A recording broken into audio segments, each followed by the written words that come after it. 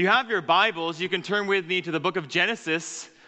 Genesis chapter 11, verses 27 through 32, verses 10 through 32 is what we will be looking at. The sermon was just about to be cut in half there, but Genesis 11, 10 through 32 is the text that we'll be looking at. It's on page 8 if you have the Bibles from the church, the Black Pew Bibles. If it would make sense in the place that you're at to stand for the reading of Scripture, I would invite you to do that. For those of you who are in this room, I invite you to stand for the reading of God's Word. Let's read this text together, and then we will pray, and then we will hear the sermon. This is a genealogy, and this is a family move. Let me read to us Genesis 11, 10 through 32. These are the generations of Shem. When Shem was 100 years old, he fathered Arpachshad 2 years after the flood. And Shem lived after he fathered Arpachshad 500 years and had other sons and daughters. When Arpachshad had lived 35 years, he fathered Shelah. And Arpachshad lived after he fathered Shelah 403 years and had other sons and daughters. When Shelah had lived 30 years, he fathered Eber. And Shelah lived after he fathered Eber 403 years and had other sons and daughters. When Eber had lived 34 years, he fathered Peleg. And Eber lived after he fathered Peleg 430 years and had other sons and daughters. When Peleg had lived 30 years, he fathered Reu. And Peleg lived after he fathered Reu 209 years and had other sons and daughters. When Reu had lived 32 years, he fathered Serug. And Reu lived after he fathered Serug 207 years and had other sons and daughters. When Serug had lived 30 years, he fathered Nahor. And Serug lived after he fathered Nahor 200 years and had other sons and daughters. When Nahor had lived 29 years, he fathered Terah. And Nahor lived after he fathered Terah 119 years and had other sons and daughters. When Terah had lived 70 years, he fathered Abram, Nahor, and Haran. Now these are the generations of Terah. Terah fathered Abram, Nahor, and Haran fathered Lot. Haran died in the presence of his father Terah in the land of his kindred in Ur of the Chaldeans. And Abram and Nahor took wives. The name of Abram's wife was Sarai, and the name of Nahor's wife Milcah, the daughter of Haran, the father of Milcah and Iscah. Now Sarai was barren, she had no child. Terah took Abram his son, and Lot the son of Haran his grandson, and Sarai his daughter-in-law, his son Abram's wife, and they went forth together from Ur of the Chaldeans to go into the land of Canaan. But when they came to Haran, they settled there. The days of Terah were 205 years, and Terah died in Haran. You may be seated as we pray together. Oh, Father, we come to you. We are sinful, finite, broken, and weak people. But you are strong and righteous, mighty to save, able to help, and so we ask for your help this morning. Would you illumine our minds and our hearts so that we can receive your word in faith? Would you help us to truly believe and receive this word as your word, and help us to order our lives accordingly for your name's sake? Father, please help me as the preacher to communicate these things with clarity and with faithfulness. And we pray all this in Jesus' name. Amen. Now, it's about 8 years ago now that I decided to propose to my wife, Alyssa. And, the proposal took place in the States, but I bought the ring in Canada just because how the calendar worked. And so we would go ring shopping together, Alyssa and I. And we go into these ring stores, into these jewelers, and she would try on rings. And, I'm noting a few things. I'm obviously noting the kinds of things that she likes, and I'm also noting the size of ring when they size her up. And one of the standard practices that happens when you go ring shopping is that the salesperson will bring out a black cloth. Now, if you've gone ring shopping, you know exactly what that black cloth is for, but in case you didn't, that black cloth they bring out so that the ring can be placed on the black cloth in order to bring out the brilliance of the ring itself, and particularly of the diamond. In other words, the ring shines brighter and the diamond is more brilliant against the backdrop of the black cloth. So you can imagine a ring or a diamond that's placed on a glass countertop that's all scratched up. The ring is not going to shine forth as brightly. The darkness causes the diamond to shine brighter, and that's a little bit like what's happening in our text this morning. You see, at this point in Genesis, things are not looking good. And if you have been with us in this series of Genesis, there are some high points, but there are also very low points as well. And as we arrive at our passage, things really are not looking so great. So let me just provide a brief recap of these chapters. In Genesis chapter 1 and 2, the universe is created, and humanity is made, and all is good. All are dwelling in and exist in harmony, and it's good. But very quickly after that, in Genesis chapter 3, humanity rebels against their Creator and invites the judgment and the curse of God upon themselves and upon the world. In Genesis chapter 6, then, we are told of Noah and of the flood account and of how God brings about cataclysmic, worldwide judgment upon the earth because every intention of man and woman is evil, even from their youth. In Genesis chapter 9, humanity is given a new and fresh start, but they ruin that as well. And so in Genesis chapter 11, in the Tower of Babel, which we heard last week from Pastor James, humanity decides to put their resources together, to pool their talents and their skills and everything that they've got together in order to erect this tower in rebellion against God.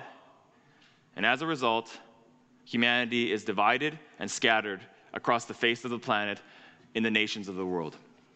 That's where we're at in the Genesis account. We could say it in a sentence that the world and humanity with it finds itself under a divine curse and not under divine blessing. So, interestingly, it is at this point that God chooses to work in a unique way. It is at this point that God zeroes in his focus upon one man and his family and begins to work in a powerful and new way. And friends, this morning, brothers and sisters, I would like to introduce you to this man and to his family. Let me introduce you to Abram, more commonly known as Abraham. And we're going to look at this text under two headings. 2 points, 2 movements, if you're taking notes this morning. The family line and the family move. The family line is found in verses 10 through 26. And the family move is found in 27 through 32. Now, the passage begins by providing us with this family tree, a list of names, and the technical word for that is a genealogy. Now, again, if you have been with us throughout this series in the book of Genesis, or if you have just read Genesis yourself, then you know that Genesis contains many genealogies, many of these lists of names, many of these family trees in its pages. Okay? And 2 of the most significant genealogies in the book of Genesis is Genesis chapter 5 and Genesis chapter 11. And the reason why these 2 genealogies are particularly important is because they trace for us the seed line through which the blessing to the world would come. I'll get back to that in just a moment. So I just want to compare and contrast these 2 genealogies. Again, the genealogy in Genesis chapter 5 and the genealogy in Genesis chapter 11, because I think it gives us some insights into what is happening in our text. First, let me just pull out a few similarities. Both genealogies contain 10 names, okay? You kind of have to add Noah to the top of Genesis 11, but either way, both genealogies contain 10 names. Both begin with a significant figure in the Bible storyline. And both genealogies end with 3 sons at the very bottom. And both genealogies follow this similar formula of such and such lived so many years, he fathered so and such lived this many years after he fathered so and had other sons and daughters. You heard that formula over and over again as I read the passage, and if you look to Genesis 5, that same pattern is present there as well. In the first genealogy, the link is made from Adam to Noah. And in this second genealogy, the link is made from Noah to Abram.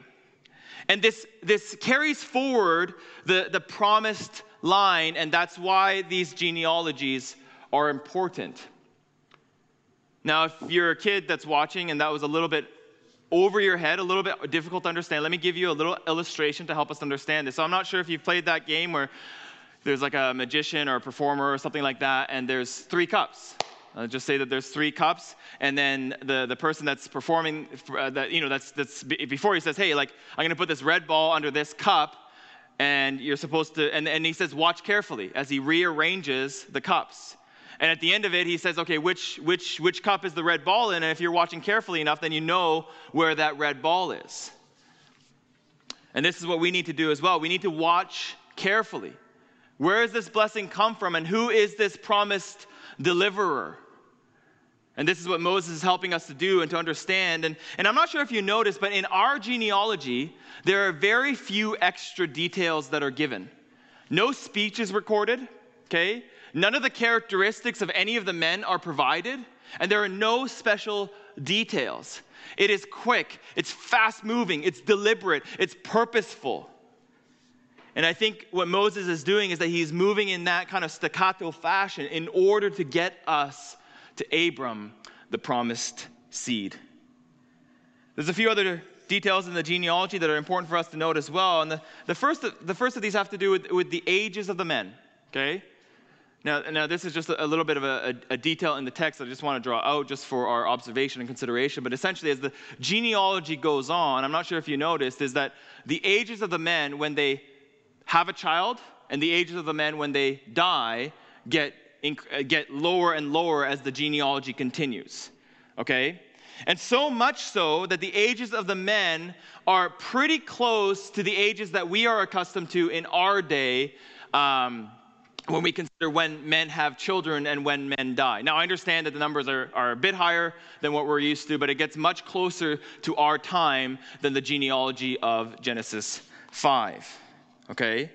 So basically, what we have here is that there is this transition that's taking place from primeval history to patriarchal history. There is this transition that's taking place as a result of probably the flood and probably Babel, where the environment and the dynamics of human relationships are changing to such a degree that the ages of the people are decreasing. Let me just mention one other thing, and that's this, that if you compare the Genesis 5 and the Genesis 11 genealogies, there's a refrain that's repeated in the Genesis 5 genealogy over and over and over and over again. And that refrain is the phrase, and he died. And he died. And he died. And he died. Now, surprisingly and importantly, that phrase is left out in Genesis 11. But that's not it. Okay, that's not all. In Genesis 5, we have the genealogy, which is followed by the flood and worldwide judgment. But in Genesis chapter 11, it is followed by the promise and the blessing given to Abraham. And so what we might say of the Genesis 5 genealogy is that it is death. It is a genealogy of death that is headed towards judgment. But in Genesis chapter 11, it is a genealogy of life, which is headed towards blessing. There's a different tone that's occurring between the two genealogies, and I think that's important for us to note. So the minor details of this genealogy actually prove to be majorly significant. It tells us that God is working. He's working in history and behind the scenes deliberately and purposefully in order to bring us to the promised seed. Which means then that humanity's rebellion, a global flood, and the dispersion of the people into the nations of the world are not large enough, significant enough, powerful enough to stop God from unfolding his plan of redemption for the world. This genealogy moves us from Shem to Abram. It connects primeval history to patriarchal history, and it links the history of the world with the history of Israel. Now, why is that important? You're like, I'm not Jewish, I am not an Israelite, why should I care about the history of Israel? Here's the thing. The way that Genesis is written, right? Okay, in Genesis 1 through 11, it encompasses the whole world.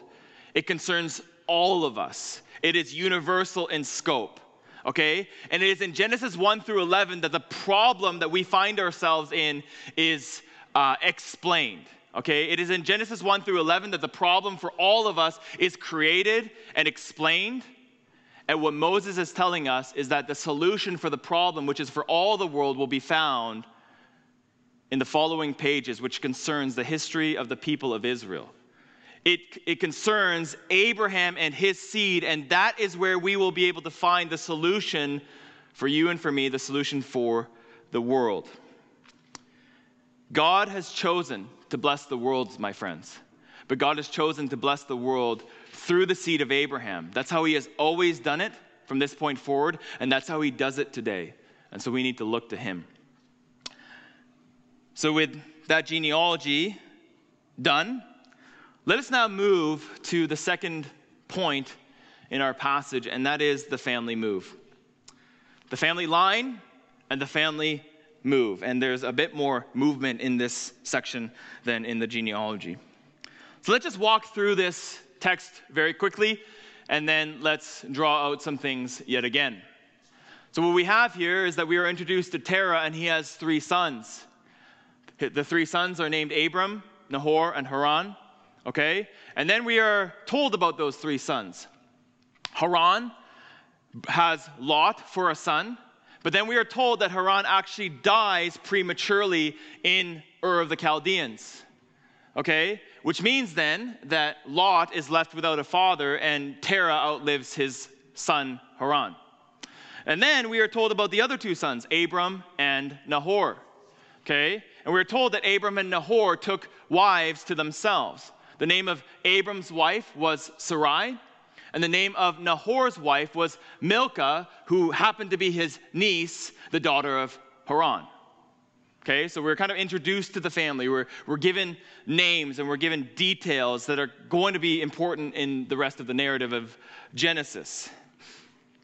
Now, before we continue in the text, let me just share with you just a brief story. I remember showing up one time to help this family move, and we showed up sort of mid-morning, probably about 9-10 a.m. And I remember showing up, and the truck wasn't there, and we knock on the door, we go into the home, and the kids, who would have been kind of teenagers and younger, are in their pajamas. They're kind of slowly making their way out of bed, which that's fine. But like, I don't know the percentage, but let's say half the house was not packed yet. The kitchen wasn't clean, the fridge wasn't cleared out, and so we spent 12 hours helping this family move because they hadn't just prepared adequately for us to come and help them. Needless to say, I dislike moving. In the text, Terah and his family are about to make a move as well. We are told that Sarah takes his son Abram, his grandson Lot, and his daughter-in-law Sarai, and they are going to move out of Ur of the Chaldeans. Now, the text seems to indicate that their initial intention was to go to the land of Canaan, but instead they arrive at Haran and they settle there instead. The text ends by telling us that Terah died at the age of 205 in Haran. So, what are we supposed to do with this? Is this just some, is this the recounting of some family's move? Is it the history of Terah and his family and their move from Ur of the Chaldeans to Haran? Is it more of a setup text, just sort of like a runway at the airport to kind of take us off to Genesis chapter 12? And I think both those things are true. It is a setup text. It is the history of a family's move, but I think there's some important things for us to glean here as well. First, I want to be very candid with you, and I think it's important for me to be candid with you about really the nature or the background, the backstory to Abram's family. You see, there's a few details in the text, and there's other texts that help us to kind of paint a picture of Abram's family. And it's important for us to understand that the city of Ur was a leading center in Babylonian culture, okay? And the city would have housed this massive ziggurat, okay, in Ur, and both Ur and Haran were major centers for lunar worship. It's important for us to note. And in fact, the names Sarah and Milcah are related to the pagan gods of moon worship. And then in Joshua, we are actually explicitly told that Abram's family, when they were beyond the river, when they were in Ur of the Chaldeans, they served other gods. And then furthermore, in verse 31, I'm not sure if you noticed, let me just turn there very briefly. Verse 31, okay, we're told that they went forth together from Ur of the Chaldeans to go into the land of Canaan, but when they came to Haran, they settled there, okay? And that small phrase is important because that phrase settled there shows up in chapter 11, verse 2, where it talks about, before the story of the Tower of Babel, the people of the earth migrated east. They found a plain in Shinar, and they settled there, okay?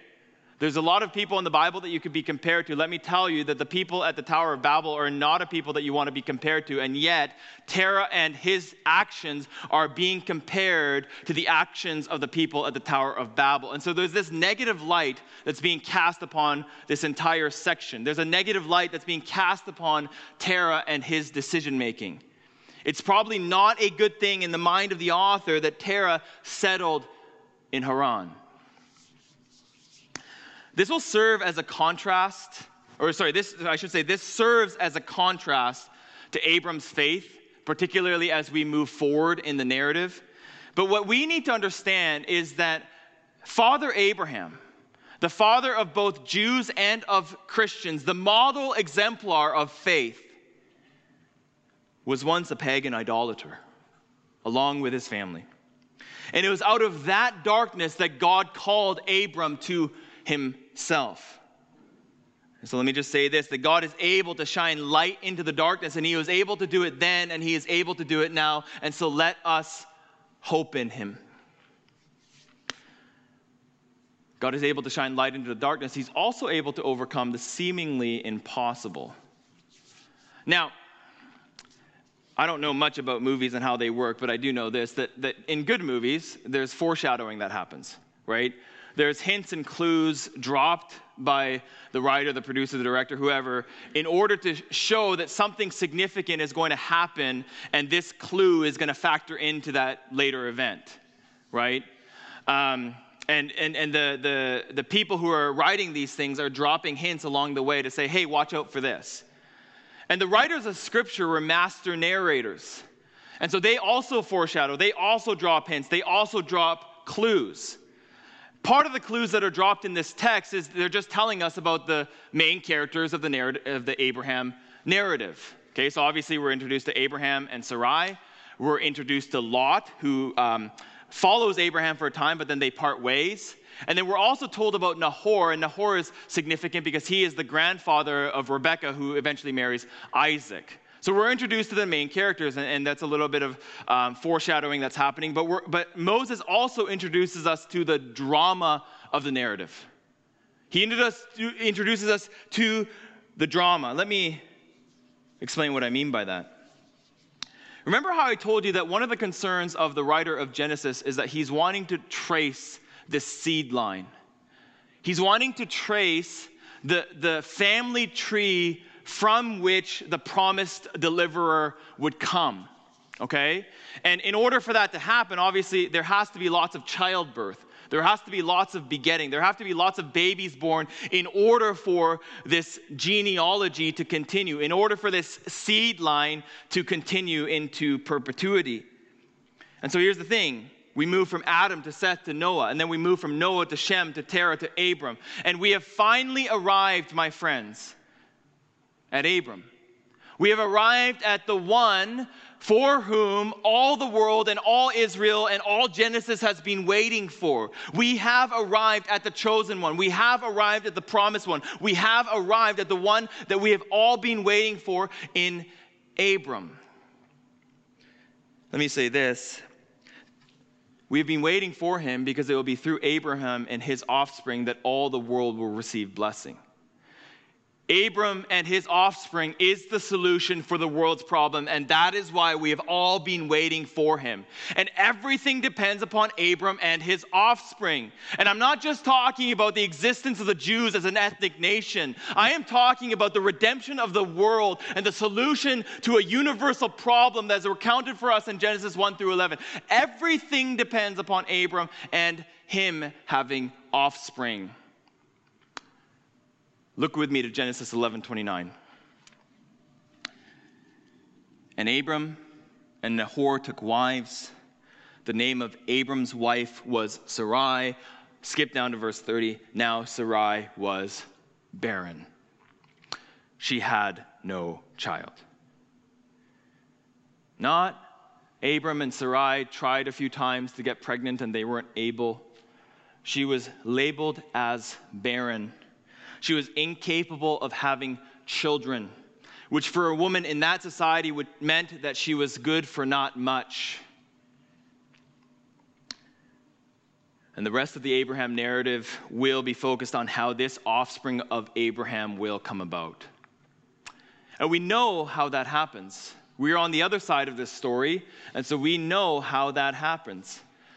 Abraham and Sarai, or Sarah, are able to conceive miraculously, and they have Isaac, their own offspring, the offspring of promise. And from Isaac will come Jacob, and from Jacob will come the 12 sons of Israel. From them, the nation of Israel is formed, but even out of them, that we are told that it will be from the tribe of Judah the promised seed would come. The one through whom all blessing to the world would come will be from the line of Judah. And then from the line of Judah, we are particularly told that the promised one, the Messiah, will come from the line of King David. And you know this, and I know this, that we know that to be Jesus of Nazareth, Christ the Lord, who, by the way, was also conceived under seemingly impossible circumstances. God is able to shine the brightness of his promise into the darkness of pagan idolatry. And God is also able to work his plan of redemption in the face of impossible obstacles. He did it once at the beginning of the Abraham story. He does it over and over and over again in the history of the people of Israel. And he has done it climactically through the coming, dying, and rising of Jesus Christ. But here's the thing. He continues to do it. He continues to do it for us. He continues to do it amongst us. And he continues to do it through us. Because as Paul tells us, my Gentile brothers and sisters, that we are the seed of Abraham. Friends, perhaps you are plagued by thoughts and temptations from your former life. Or perhaps you're overwhelmed by the hostility of the world towards Christianity. Or you're just wondering, how in the world does the kingdom of God advance in a cultural climate such as ours? Well, friends, take heart. God is able to shine brightness into darkness, and he is able to work in seemingly impossible situations. And God has pledged himself to us by covenant and has promised to bless us. He has promised to bless us through the offspring of Abraham. And our job is simple. I didn't say it was easy, but it is simple. Our job is to take hold of the promises of God and to hang on for dear life, even as Abram did. Let me close with this. You know, one of the saddest parts of this pandemic, and I kind of say this tongue-in-cheek, but is that I cannot make my way across the border to Hobby Lobby, okay? So that was one of the things that our family would do before the pandemic and before Noah got sick. But if you don't know what Hobby Lobby is, it's basically a Christian version of Michael's, which is like sort of a crafts and supplies store. And if you don't know what that is, then I apologize. But so Hobby Lobby, okay? And at Hobby Lobby, they have these signs of Christian sayings and Bible verses. And you know what those are like, and I'm sure that you've seen them, and I'm sure that you've seen, or you might even have some in your home. But one of the most famous verses that's put up on the wall of many Christian homes is the verse from Joshua 24:15, which says, "But as for me and my house, we will serve the Lord." Now, you know that verse, and you've heard that verse before. You might even have it in your home, hung up somewhere. We've heard of that verse, but few of us, I would venture to reckon, that we don't know the context in which that verse is given. So it's a good verse, but we don't know the context. And so I just want to close this morning by providing us with the context of that verse. And when Joshua speaks those words, he's actually recounting the call of Abraham out of Ur of the Chaldeans to the promised land. Joshua is in a sense referencing this text that we've gone through this morning. And it's significant because Joshua is not merely saying that, hey, Abraham moved geographical location, right? Joshua is saying that God, in a radical way, called Abram to himself so that Abram could now worship the one true and living God. Let me conclude with the words of Joshua. This is Joshua 24. If you're wondering, it says this. Thus says Yahweh, the God of Israel, long ago your fathers lived beyond the river, Terah, the father of Abraham and of Nahor, and they served other gods. Then I took your father Abraham from beyond the river and led him through all the land of Canaan and made his offspring many. Now therefore, fear Yahweh and serve him in sincerity and in faithfulness. Put away the gods that your fathers served beyond the river and in Egypt, and serve Yahweh. And if it is evil in your eyes to serve Yahweh, choose this day whom you will serve, whether the gods your fathers served in the region beyond the river or the gods of the Amorites in whose land you dwell. But as for me and my house, we will serve Yahweh. Maple Avenue Baptist Church, let us serve Yahweh. Let us serve the God and Father of our Lord Jesus Christ, who called us out of darkness and who saved us out of seemingly impossible situations so that our hearts could be given to him and so that our hearts could cling to his promises and so that we might enjoy sweet communion and fellowship with him now and forevermore. Let's pray together. Father, thank you for this time that we have together. What a rich text. Thank you for giving us texts that are not intuitive to us. Thank you for giving us texts that are hard for us to understand. But thank you that you are a faithful God and that you are working in history. And thank you that you are a powerful God to overcome darkness and overcome the impossible.